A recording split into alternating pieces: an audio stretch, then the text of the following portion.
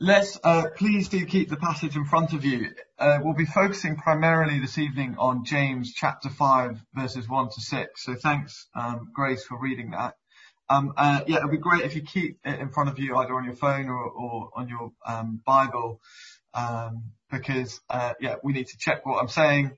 And it is a difficult passage as well. And we're continuing our series on the letter of James, which is titled Putting Faith to Work. And this week you'll see is no exception to that. So we're definitely going to need God's help with this passage. So why don't I pray before we start? Dear Father, thank you for all that you give us. Thank you for the chance to look at your word together. Thank you that through your word you help us identify and root out idols. Please help us grasp what it looks like to be rich towards Jesus, so that we can discard the idol of wealth. And we pray all of this in your name. Amen. Right. So I don't know about you, but I think the coronavirus has exposed our idols. All the good things in life that we take for granted. Health, I guess, being one. Family. Sport, for me particularly. And wealth and prosperity. Good things that we make the ultimate things in life are under attack right now because of the virus. And over the course of the past week, and no doubt in future weeks, we'll see these idols for what they really are: futile. Our passage tonight focuses on the wealthy, and the coronavirus has brutally shown up the futility in wealth, hasn't it? Within the last week, we've seen that the FTSE has seen, I think, its biggest one-day decline in over 30 years. And sadly, plenty have seen their ISAs plummet, their hard-earned savings evaporate, and their pensions get hammered. No doubt, if you're like me, I certainly did despair over this, because it threatens our security, doesn't it? It threatens our comforts.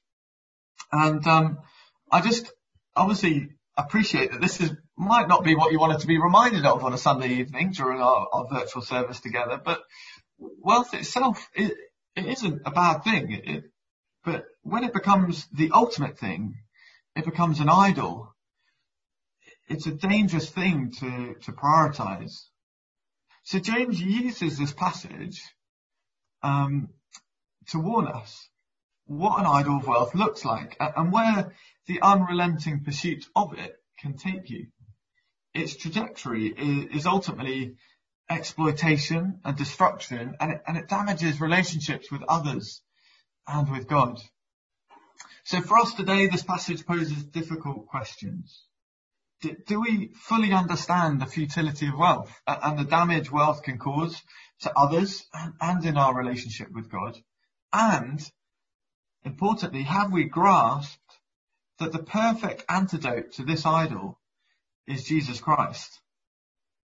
So tonight we're going to look through three main points that you can follow along with me. The first one is the stark warning James gives us. The second, the trajectory of where wealth takes us. And then thirdly, the impact it can cause both in our relationship with others and with God. And then we'll finish by thinking through what that means for us. So let's first take a look at the context of the passage and the stark warning that James gives us. So if you look down with me, just right at the start of chapter 5, verse 1. Now listen, you rich people. James does not hold back in this passage. What's going on? Who are these rich people? First, it's important to understand the context and the broader theme in the letter to better understand this passage. And because of time, I'm going to rush through these, but obviously I'm happy to return back to them during the Q&A at the end as well. But in chapter 1, if you look back in James chapter 1, he outlines the challenges the wealthy will face, and that all good and perfect gifts are from above. Chapter 2, we learn that the wealthy are likely to show favoritism in the church. In chapter 2 there, you can see that at the start. And then it gets worse in chapter 2, verses 6 and 7. The rich are exploiting the church. They're actually the ones dragging the church into court And James says they're slandering the noble name of him to whom they belong. Again and again, we see the churches being influenced by the thinking, the attitude, and the lifestyles of the world around them. And chapter 5 is no different. It's another stark warning. And actually in the preceding passage, which I think Tom preached on last week, and I know that you can listen to it online, and we hear more about who these wealthy and rich people are. So if you look with me at chapter 4, verse 13, I'm going to read that now. Now listen, again, now listen, you who say, today or tomorrow we'll go to this city or that city and spend a year there, carry on business and make money. Why? You do not even know what will happen tomorrow. What is your life? You are a mist that appears for a little while and then vanishes. There is an arrogance about the wealthy here. They boast, yet they are a mist. Did you also notice that repeated phrase, now listen? That phrase, now listen, comes up in verse 1 of tonight's passage as well. James is saying, listen up, you rich people. This is about you. Commentaries have debated who chapter 5 is actually directed to, given this is a letter by James written to the church to be read out to the congregation.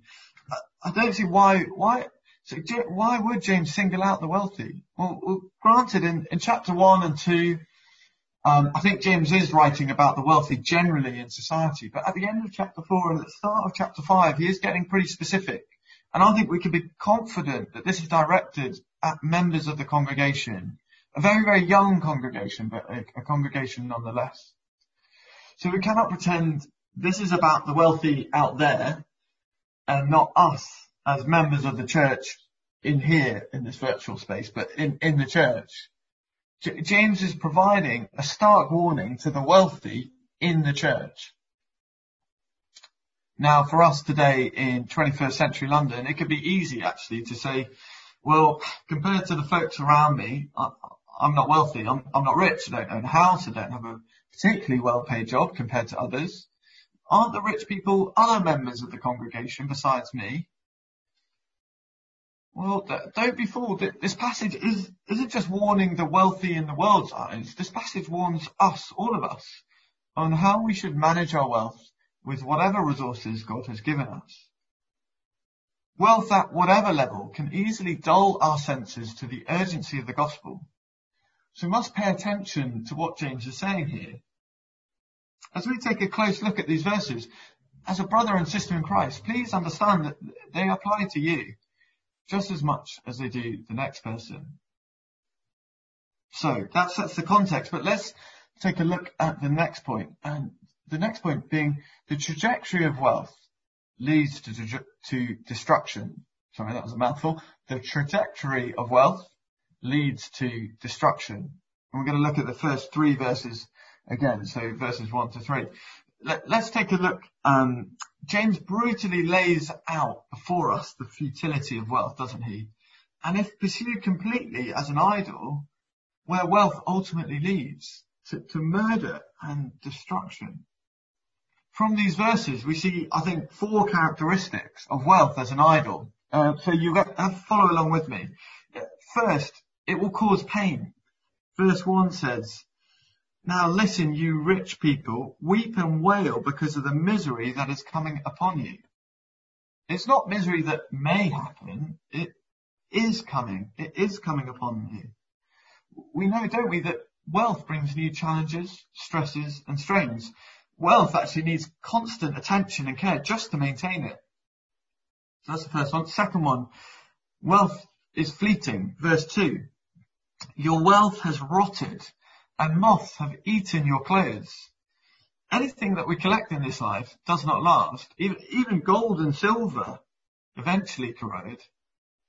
It's a bit like, and I don't know if you can see it that well, this jumper. Now, I actually have to stop Olive throwing this out because I needed to use it for this very illustration, but I don't know if you can see, it is a jumper. You're going to have to believe me. And there's lots and lots of holes because moths have eaten it.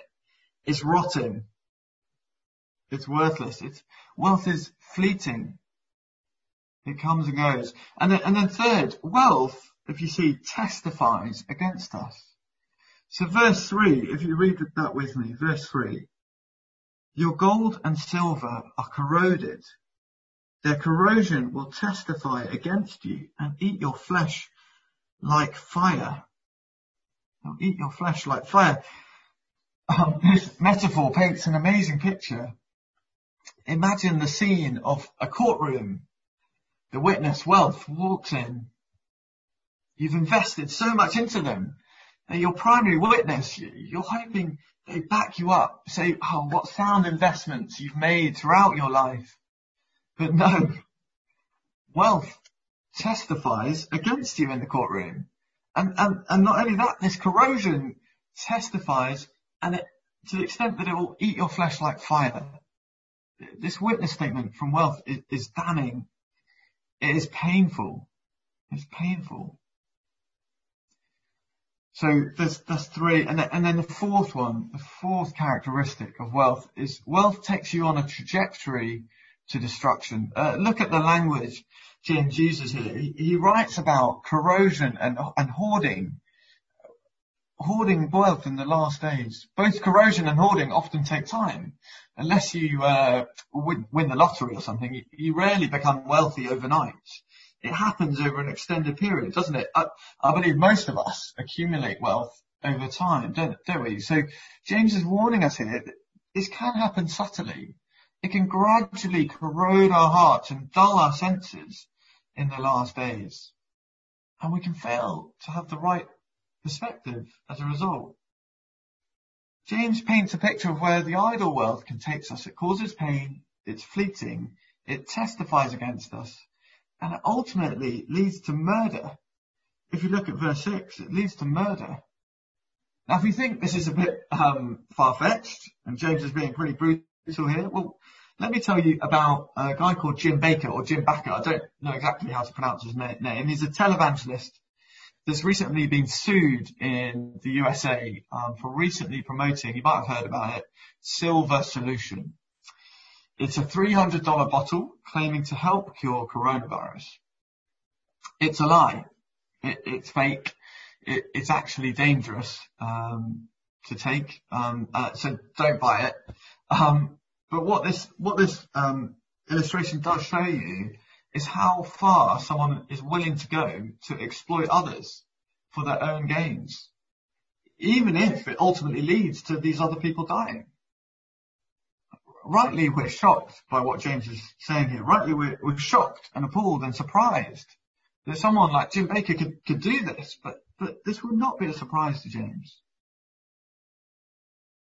James is warning wealthy Christians in this very young church that he's writing to. Graciously, God is using his word to warn us here too. So I guess the question's for us. Do we grasp the danger of wealth as an idol?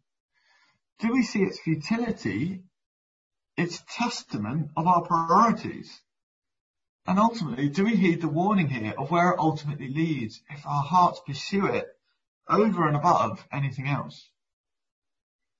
The pictures of panic, buying and literally hoarding goods like toilet roll have become commonplace this week, and often to the detriment of those who are most vulnerable and those who are health workers on the front line. It's a reminder, isn't it, that we always, all of us, we seek our security and comfort first. And wealth as an idol, I believe, feeds into that, doesn't it? So are we storing up treasures on earth for our own security and comfort? Like Grace read from Luke 12, the parable of the rich fool. Do we shouldn't be like him. His arrogance stinks. Ultimately, he lost his life. So we must heed the warning James gives us here. Wealth ultimately leads to destruction. And you might think, wow, okay, Jack, thanks. This is pretty brutal. It's quite hard hitting. Amazingly, James does not stop here either. So he continues on this line, and we'll focus now on how wealth impacts our relationship with others in the congregation and beyond, and ultimately how it impacts our relationship with God as well. So that leads us to our next point about how wealth impacts our relationship with others. Look with me at verse 4. Look, the wages you failed to pay the workers who mowed your fields are crying out against you. The cries of the harvesters have reached the ears of the Lord Almighty. We can see there is clear friction between the poor and the rich here in the church. And again, to set the context, and I've got help from commentaries on this point, there was apparently a severe famine at the time, and as a result, a great disparity between the rich and the poor as a result. We see from the text, don't we, that the poor are being exploited. And God cares about this. He hears their cry. And the practical impact is huge. They're not paid. They don't even have money to feed their families. And verse 6, I believe, alludes to the consequence of this. The behaviour of the rich has actually condemned and murdered innocent men, presumably the workers. This week again, we've seen huge airlines asking their employees to take months of unpaid leave. Meanwhile, the owners of these airlines are sunning themselves in a life of luxury, super yachts and tropical islands. The rich people in this passage are being so transactional with members of their own church for their own gain, for their own wealth. Just like the leaders of these airlines. They're, to the extent where the leaders here, the rich people here in this passage, they're not even paying them. They're just saying, right, you've done this work, great, thanks, not paying you. Now, it's quite hard, there's lots of ways this could apply to us today, at St. John's. For example, how we are as employers and bosses at work, I think this definitely speaks to that. Or how we view companies that are known to exploit their workers. Or how we can actually have confidence in the fact that God hears our cries when we feel we are unjustly treated by our employers. However, I think it's right to focus on how we can be transactional with our wealth and the impact that can have on our relationships at church. Now, there are plenty of very generous people at church, and we should praise God for that because they give regularly. However, if you see from the passage, there is an arrogance among the rich people here, among the wealthy. And I want us to ask ourselves directly, are we being arrogant? It might be that we're giving money, and praise God that is the case. But are we giving in a bit of a transactional way, in a bit of a give and take way? So does the self, if you like, come first in our giving, like the rich people here in our passage? We may give, but we're still putting our own comfort at first. And I was trying to think of ways we could bring this to life and give you an example. Often I think sometimes with church issues in everyday life, we think, well, as long as we can throw money at it, it will be fixed. But do we actually see that practical service sometimes is much, much better than an actual transaction? And I guess an obvious example right now would be a really good thing to do, and don't get me wrong, this is a good thing to do, is maybe doing an online shop for someone who's vulnerable, or someone who's a health worker on the front line, and they don't have time to get, or energy necessarily, to get to the supermarket. That's great, and we should definitely look to do that and seek to serve others in that way. But actually, are we helping them practically as well? Are we pushing ourselves out of the comfort zone? So it might be that we're actually taking more time out of our day to speak to these people who feel isolated, who are isolated. Or it might be even going that one step further, assuming that you have no symptoms and yourself, and you're keeping the correct amount of distance. Maybe it is literally taking the shopping to their front door and dropping it on their front door. So it's not just a transaction. Now, don't get me wrong with all this. It's absolutely right to give money to church and be generous with our wealth. But our heart position in it is key. Otherwise, that giving over time will feel more and more transactional. Having wealth as an idol damages relationships with others. So finally, I think our final point I wanted to close on is wealth impacts our relationship with God. So it not only impacts our relationship with others, but wealth as an idol impacts our relationship with God. Look down with me at verse 5. You've lived on earth in luxury and self-indulgence. You've fattened yourselves in the day of slaughter. You've condemned and murdered innocent men who are not opposing you. So while the rich are exploiting the poor in the church and damaging relationships as a result, they're actually selling themselves on luxury holidays. Their self-indulgence is a life going beyond pleasure here to vice, a life without self-denial. In this wealthy lifestyle that these rich people live, they're driven entirely by self-indulgence and luxury. There's no resistance to sin where there is promise of comfort and enjoyment. It's stark, isn't it? They're clearly living for themselves and not for God. All the good things God has given them, good things in this world, are being exploited for their own gains. There is a complete self-reliance and self-sufficiency in their lives.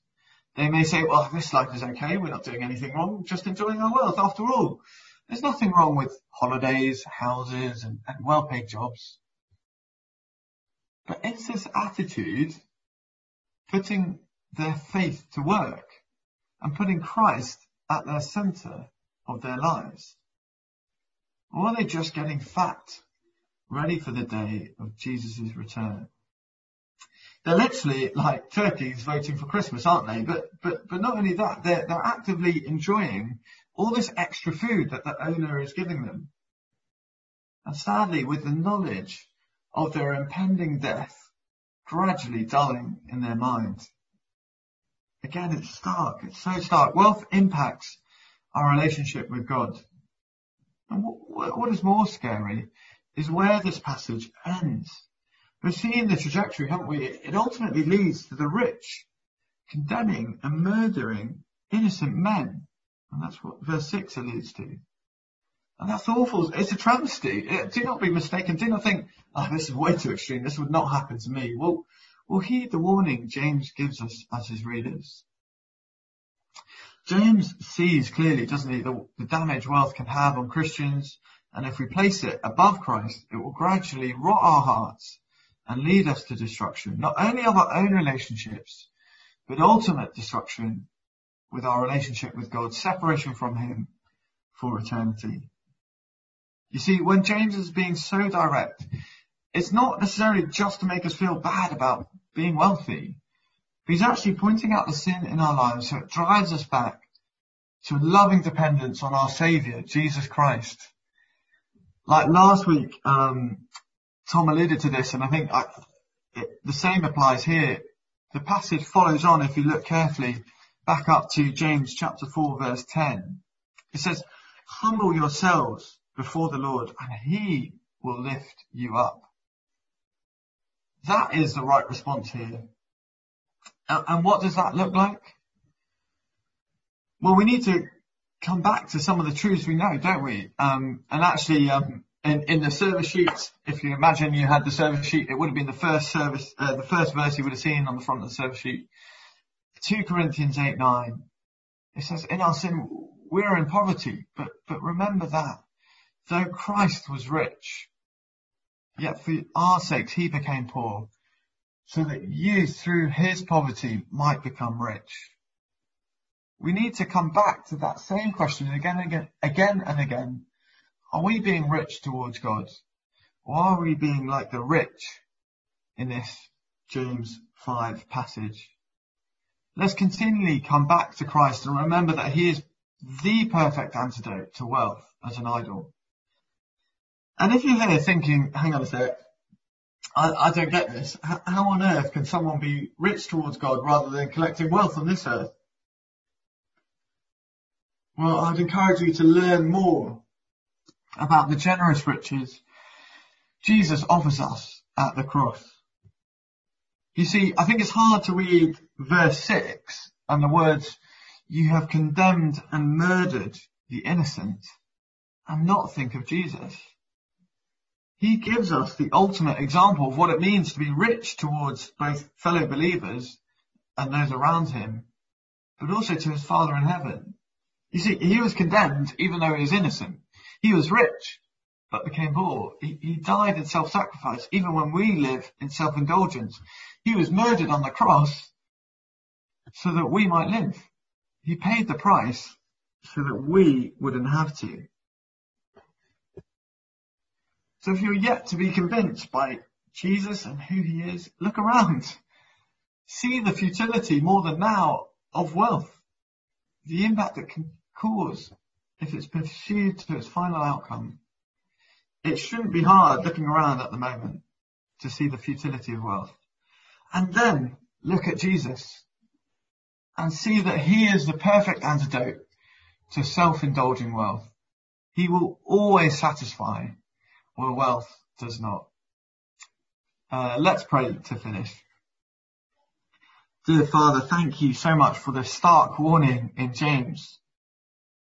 Thank you that Jesus did become poor for our sake so that we may be rich in him.